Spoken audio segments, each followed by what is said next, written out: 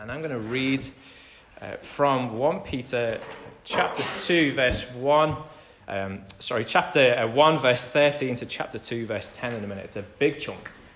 It is a big chunk, but we can do this, guys. Bear with us. Let me just remind you where we've been. We're into our third week looking at this letter written to churches across the Roman Empire 2,000 years ago. But haven't we seen already that this is relevant to us?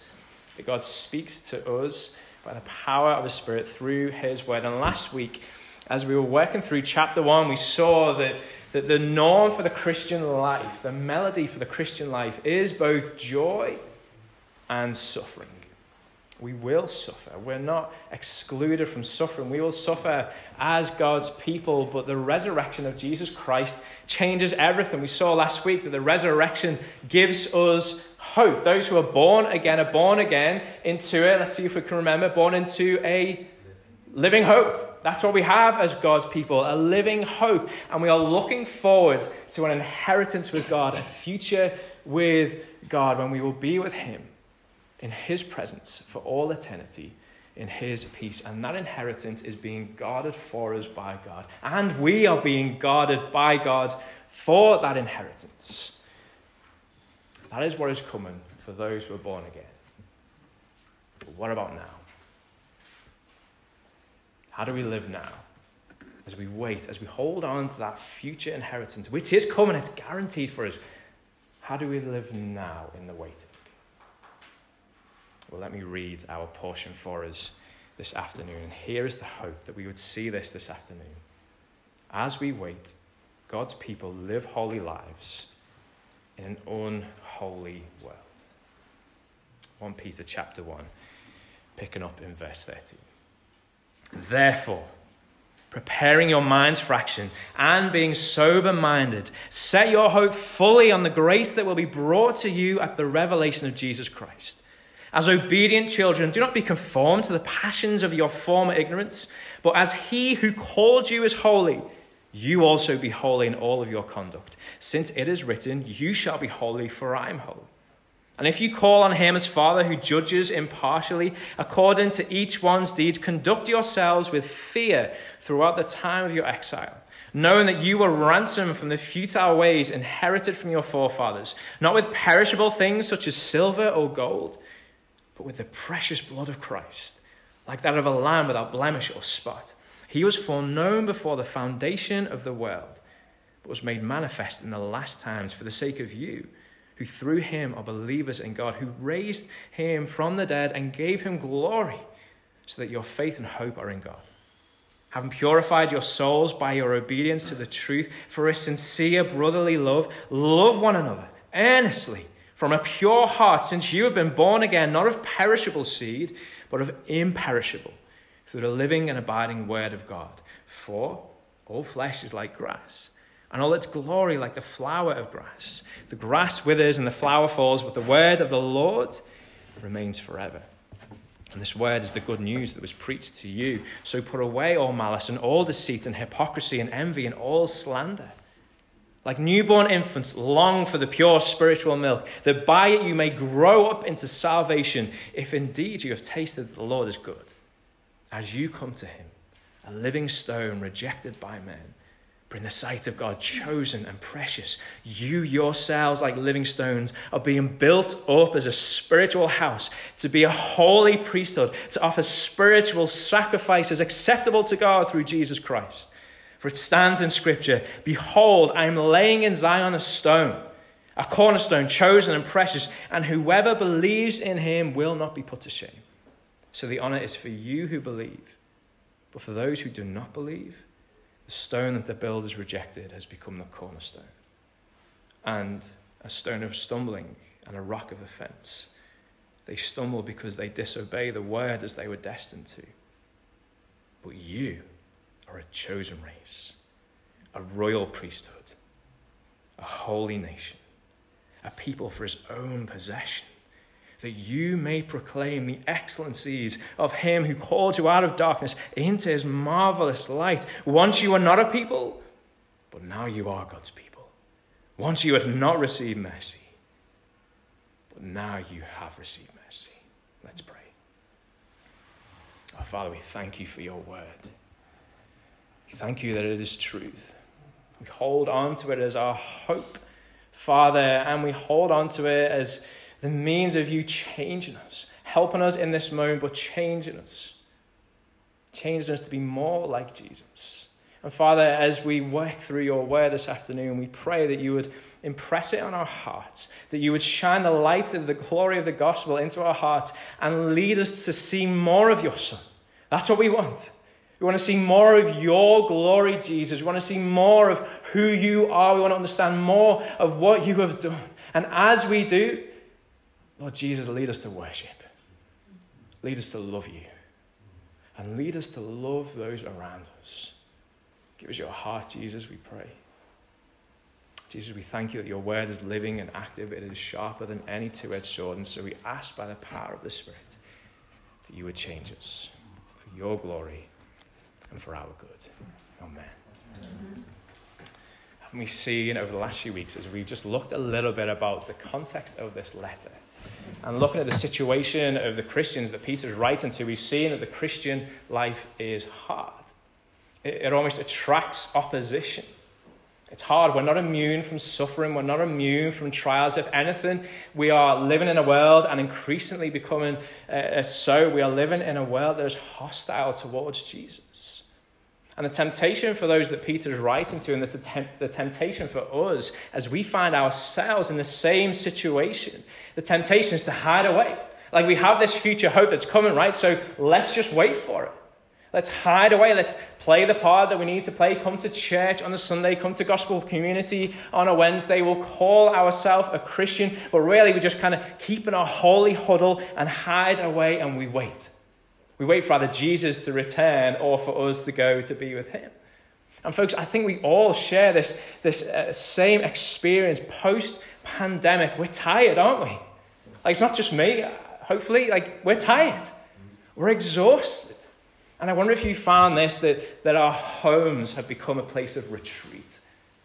And you also find that, our homes are this kind of comfort blanket, this place of safety, and we become so used over the last 18 months, 2 years, to retreating into our homes that it feels really difficult stepping out of that now and trying to get back into the groove of opening up our homes and being together.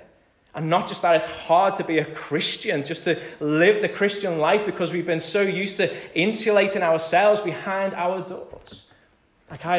Just a few weeks ago, I was out for a meal with some new friends that I've made in a cycling group that I'm part of.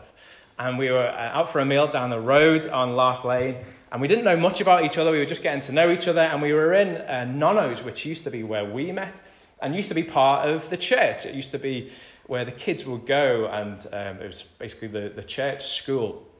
And the guys were talking about, did you know that this building used to be a church? They have no idea what I do for a living, and we're kind of chatting around it, and then the conversation got on to how good it is that we've moved beyond Christianity, how good it is that we don't believe in all of this stuff anymore, how good it is that we've progressed beyond thinking that there is a God. And I'm sitting there thinking, okay, this is interesting.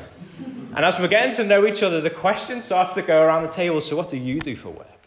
What do you do for work? And it's coming around to me, and I'm thinking, I know what's going to happen. And it comes to me, and I tell them, I'm a pastor. They didn't quite understand what a pastor was, so I had to lie a little bit and say I'm a vicar, I'm a minister, and that kind of thing. And then they got it. And one guy literally said to me, I've got no interest in that. Tell me what you did before you were a minister, and then we can talk. It's tough, hey, guys. And it isn't just in our daily life that we feel just the hostility and the difficulty of being a Christian. Perhaps the temptation to retreat into the safety of our own lives and our own homes is felt most kind of heavily and most tangibly when we're suffering, when we're walking through seasons of trial, when we're battling with sin, which I know all of us are engaged in. We're all battling with sin, and I know just specifically for Liberty Church, we are all engaged in seasons of suffering and trial. And the temptation is to shrink back and retreat. Is that what we do until we take hold of our future inheritance? Or is there a better way? Peter helps us to see, folks, there is.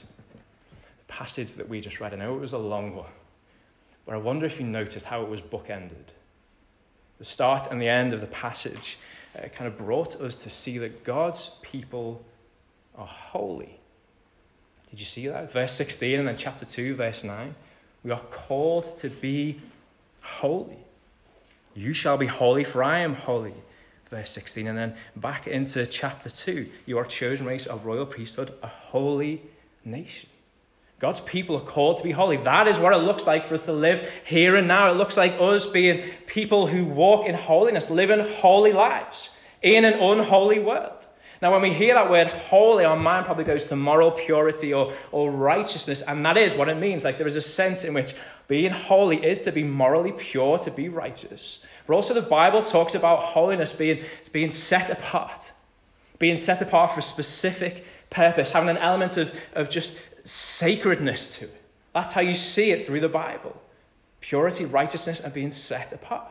That is what God is. As God is holy, that is one of his attributes. He is set apart. He is different. He is pure and he is righteous. But it is not just God who is holy.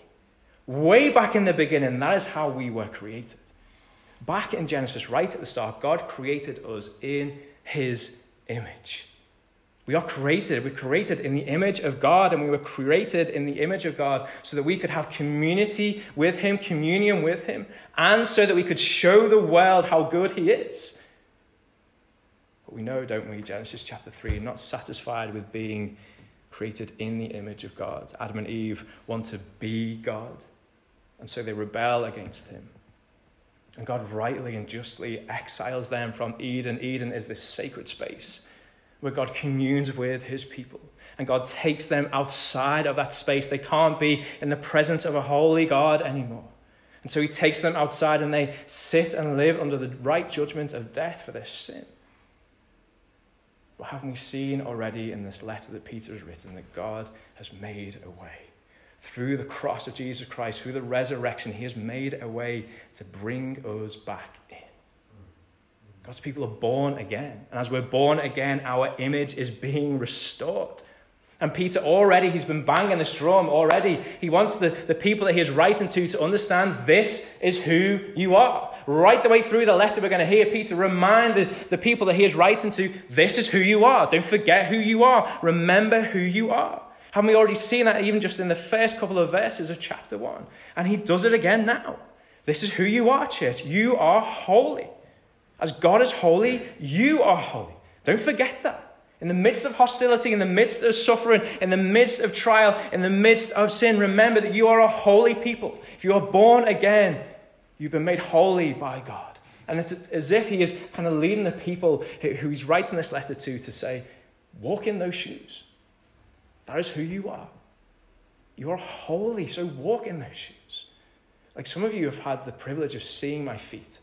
And if you see my feet, you would, they look like ballerinas' feet. And that's not a compliment. If you've seen ballerinas' feet, you'll know what I mean. Like ballerinas' shoes are kind of woven and wound so tightly that it literally breaks their toes.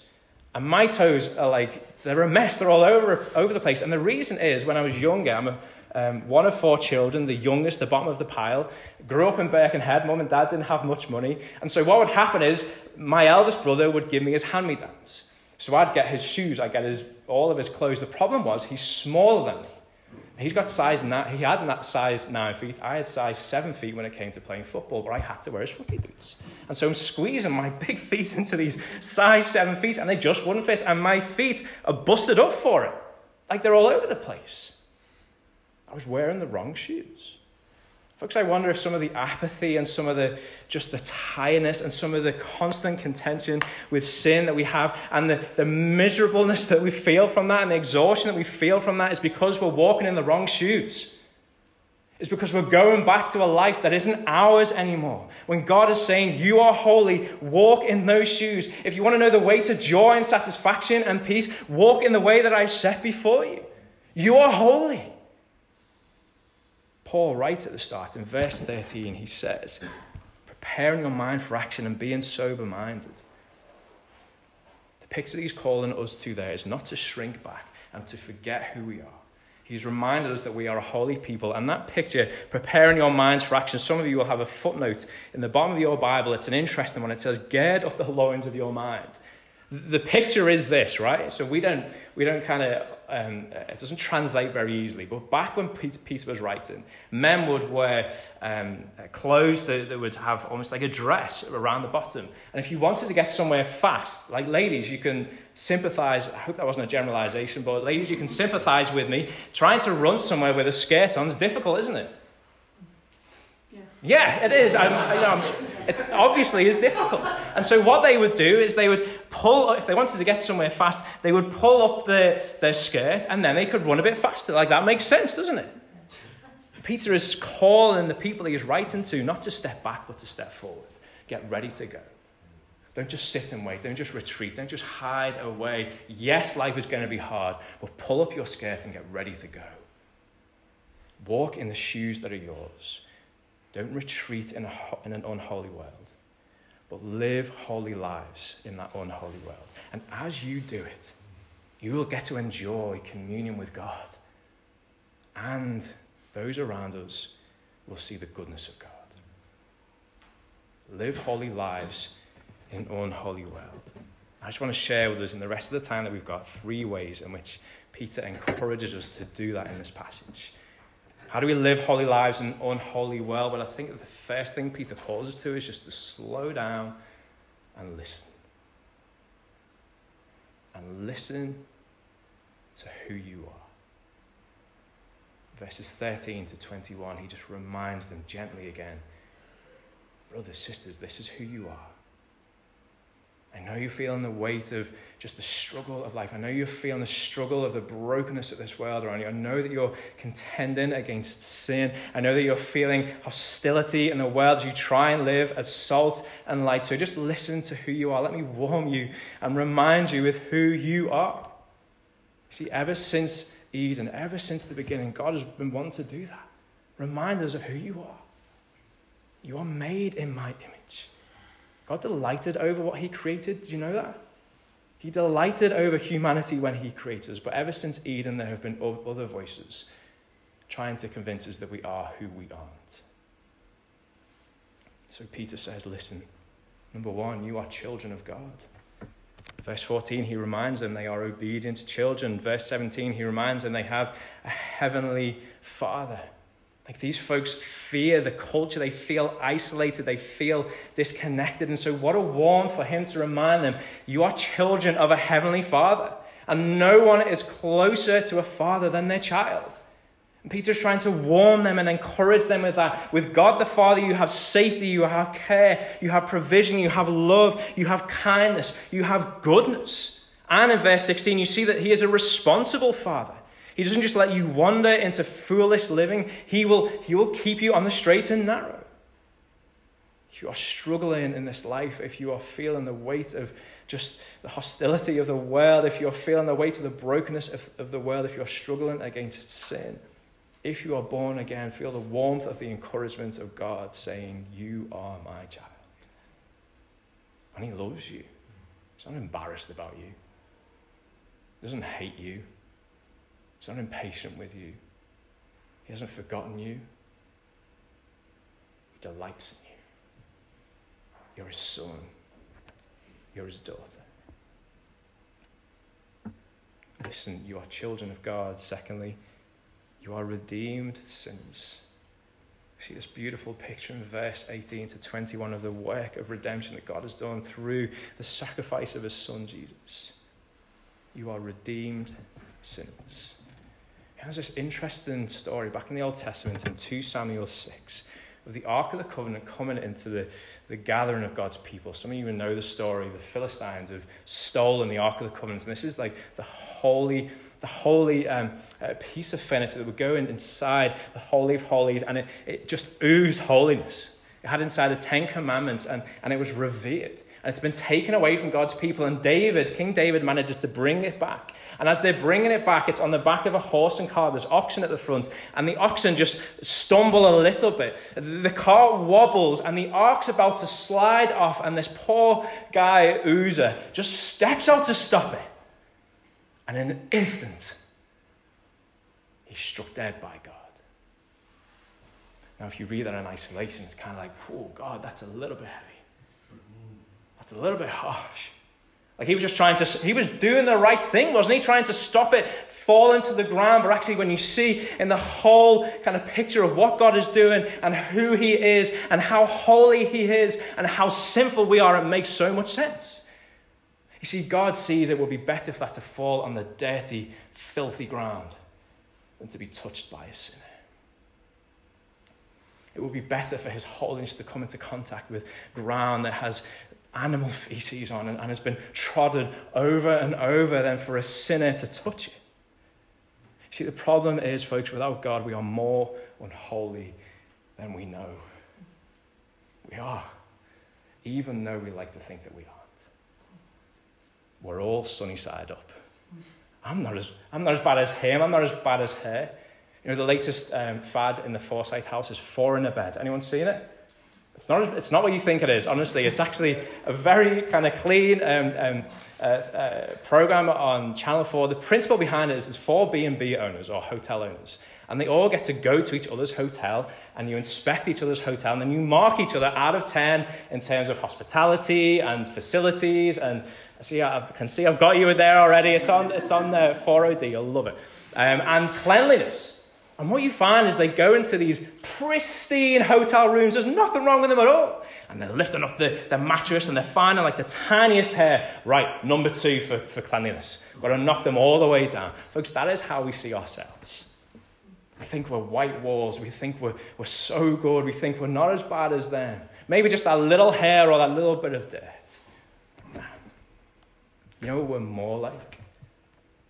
Walking into that hotel room and someone's let in some squatters to come and live. And they've graffitied all over the walls. And they've smeared feces up the walls. And they're refusing to come out and they're playing dirty music and watching filthy things on the telly. That is who we are more like, folks. Then read verse 18 with me. Knowing that you were ransomed from the futile ways inherited from your forefathers, that is who we were. Not with perishable things such as silver or gold, but with the precious blood of Christ, like that of a lamb without blemish or spot. Outside of God, we are more unholy than we would care to imagine. And so God has intervened, and he's given the life of his perfect Son, Jesus, in exchange for our sinful life, in exchange for the judgment that we deserve, death. He has exchanged places with us. And God has ransomed us. And not with a little bit of okay, I'll give that much for them. He gave the thing that was so most precious to him. The most precious commodity in this universe is the blood of Jesus Christ. And that is what was given for us, folks. God did not hold back. Can I just kind of undo a little bit of bad theology for us? It's Reformation Day. So I'll go there. We love to say that we are saved by grace. That is true. But often what we do when we say that we're saved by grace is that we picture ourselves as being so wretched, so unworthy. We think that God is just not interested in us at all. Like he doesn't want us at all. Like we're so sinful. And we play so much on that. Now that is true. But so is how much he loves us. Surely the fact that he has given what is most precious to him to buy us back shows us how much he loves us. Yes, we are all those things, but doesn't the fact that those things are true show us how much he loves us? Folks, listen to who you are. You are children of God and you are redeemed sinners. And allow those truths to warm your heart into the second of our encouragements, which is this: to love. How do we live holy lives in an unholy world? Well, firstly, we listen to who we are, and secondly, we love. See that in verse 22 to chapter 2, verse 3. For Peter, the rational response to the redemption that God has brought about is love. And not just any kind of love, not airy-fairy kind of love, but in verse 22, he calls it a sincere love, a brotherly love, a kind of familial type of love, an earnest love, a love that comes from a pure heart. This is a holy kind of love. Remember, holiness is about being set apart, standing out. That kind of love stands out. Like, when was the last time we looked out into the world and saw that kind of love? Sincere, brotherly, earnest, from a pure heart. If anything, when you look down at chapter 2, verse 1, it's more like what we see there. Malice, deceit, hypocrisy, envy, slander. That's what we tend to see. Peter says, don't live like that. That isn't who you are.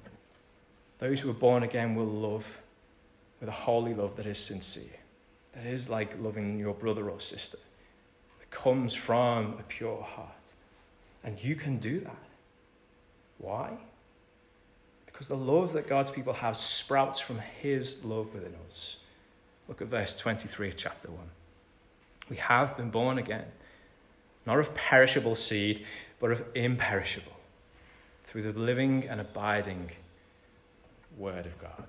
I don't know whether you've ever come across invasive species, Japanese knotweed, hogweed. Steve, the engineer at the back's nodding his head. In my old job, I used to come across this stuff all the time. Japanese knotweed, a lovely looking plant, lovely kind of pink and white flowers. You'll see it all around you. It was our enemy number one. So I used to build stuff, like strong stuff, concrete. It does grow, actually.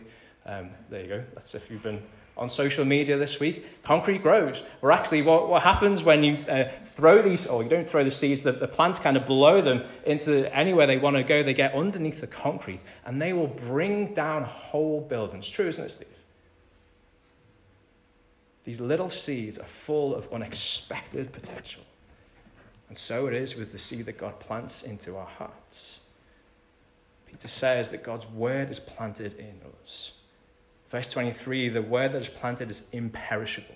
That means it won't dissolve. It won't kind of be removed. It's there to stay. Verse 2, it's eternal.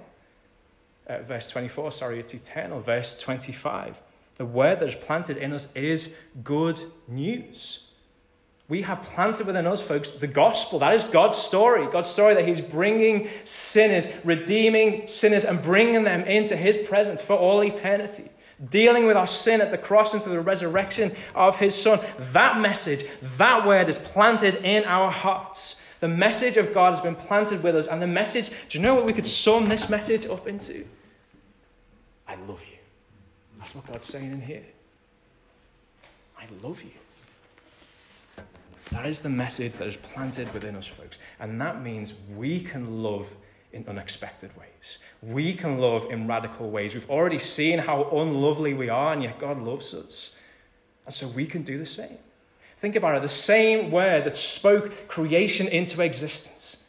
And just let that blow your mind for a minute, okay? That word. The same word that is holding everything together. That word is at work in you. That means we can love in crazy ways, folks. And I've seen it this week. Even just this week in the life of Liberty Church, in our small family, I've seen it. I've seen you love in ways which are otherworldly, ways that can only be explained by it as God's love working within you. There are some of you that are suffering in the life of this church, and unbeknownst to you, other people have been meeting and gathering and praying for you. Just praying for you. There are people suffering in the life of this church, and they are beneficiaries of some fantastic meals that are coming up this week. Amen, Mark and Julie? Pumpkin soup. There are people who have been moving in with other people this week because they've had a problem with rodents. Folks, I know there are people in the life of this church who have just put out a text to say, I need a hug. And someone has gone in their car, travelled down the road, given them a hug, and gone again. That is the power of the word of God bearing fruit in our lives, folks.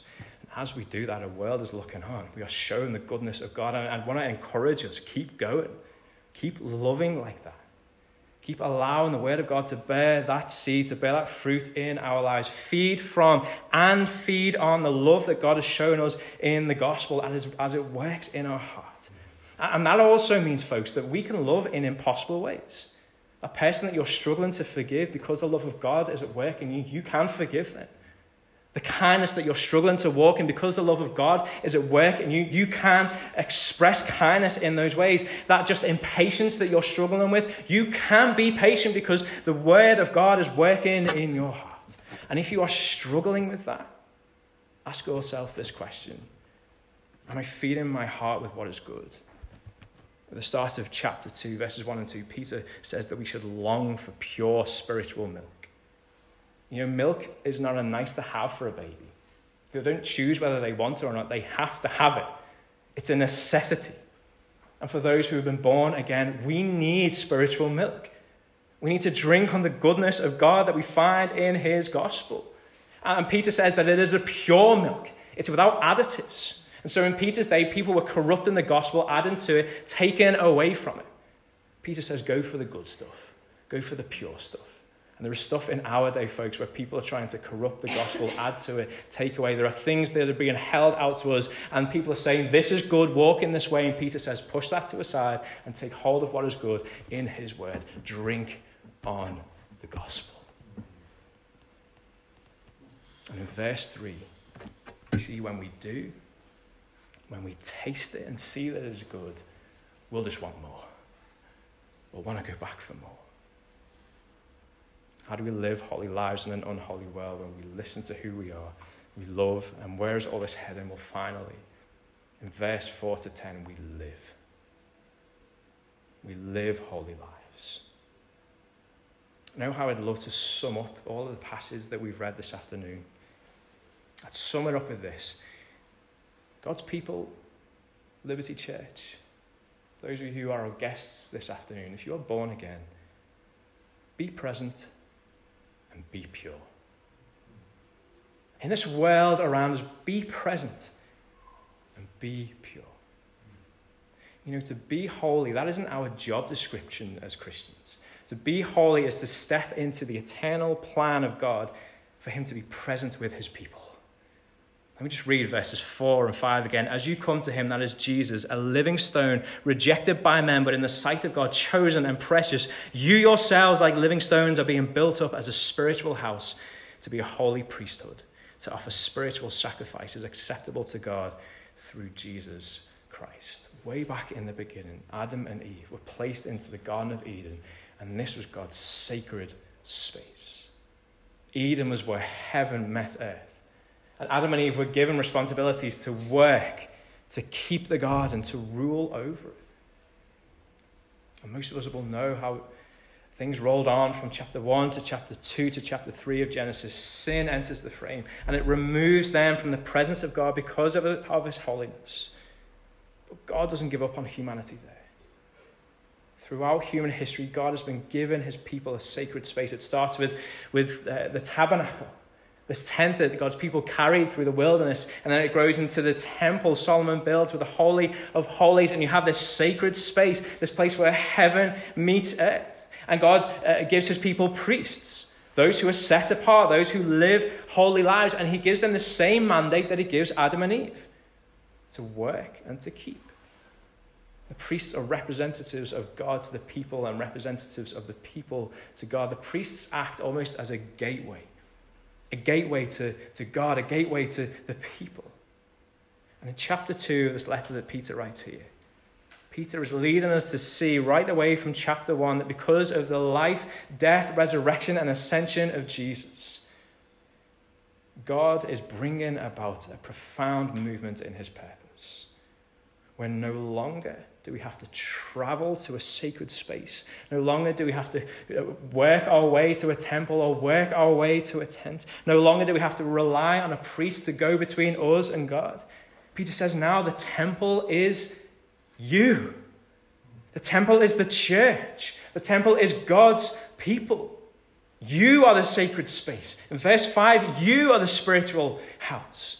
And he shows us that it is Jesus that holds it all together. He is the cornerstone. He is the one that shows us how to live in a good way. He's the one who holds God's people together. And he says we are the spiritual house and we are priests. We are now the gateway between God and humanity. And just listen to this. That means that where we are, because we are God's spiritual house, because we are the sacred space, where we are is where heaven is meeting earth. In this poorly lit room, which smells a little bit funky, some of you I've never even met before, heaven is meeting it.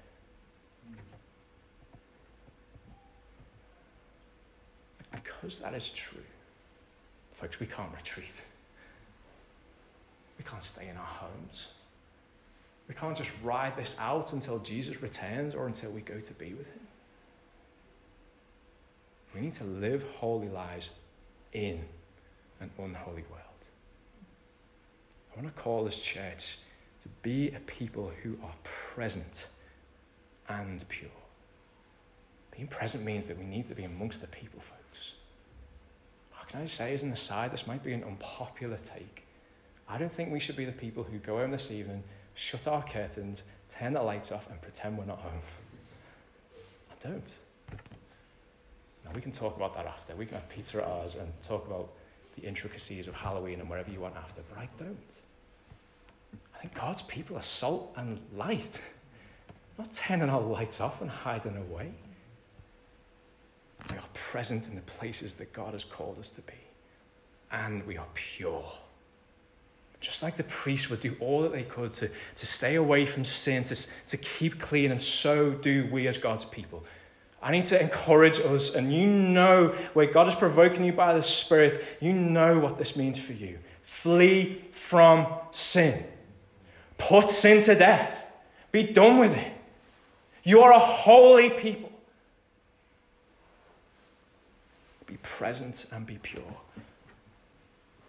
Because, folks, in verse 7 of chapter 2, there are those who still don't believe. There are those in verse 7 who are rejecting Jesus. There are those in verse 8 who are offended by Jesus. There are those in verse 9 who are in spiritual darkness. I'm not sure there is a more vivid, tangible, harrowing picture of life outside of God than darkness. And that is the reality of our friends, of our neighbours, of the kids knocking on our doors, of our colleagues. We can't retreat, folks. We need to be present and we need to be pure. Liberty Church, this world needs Jesus.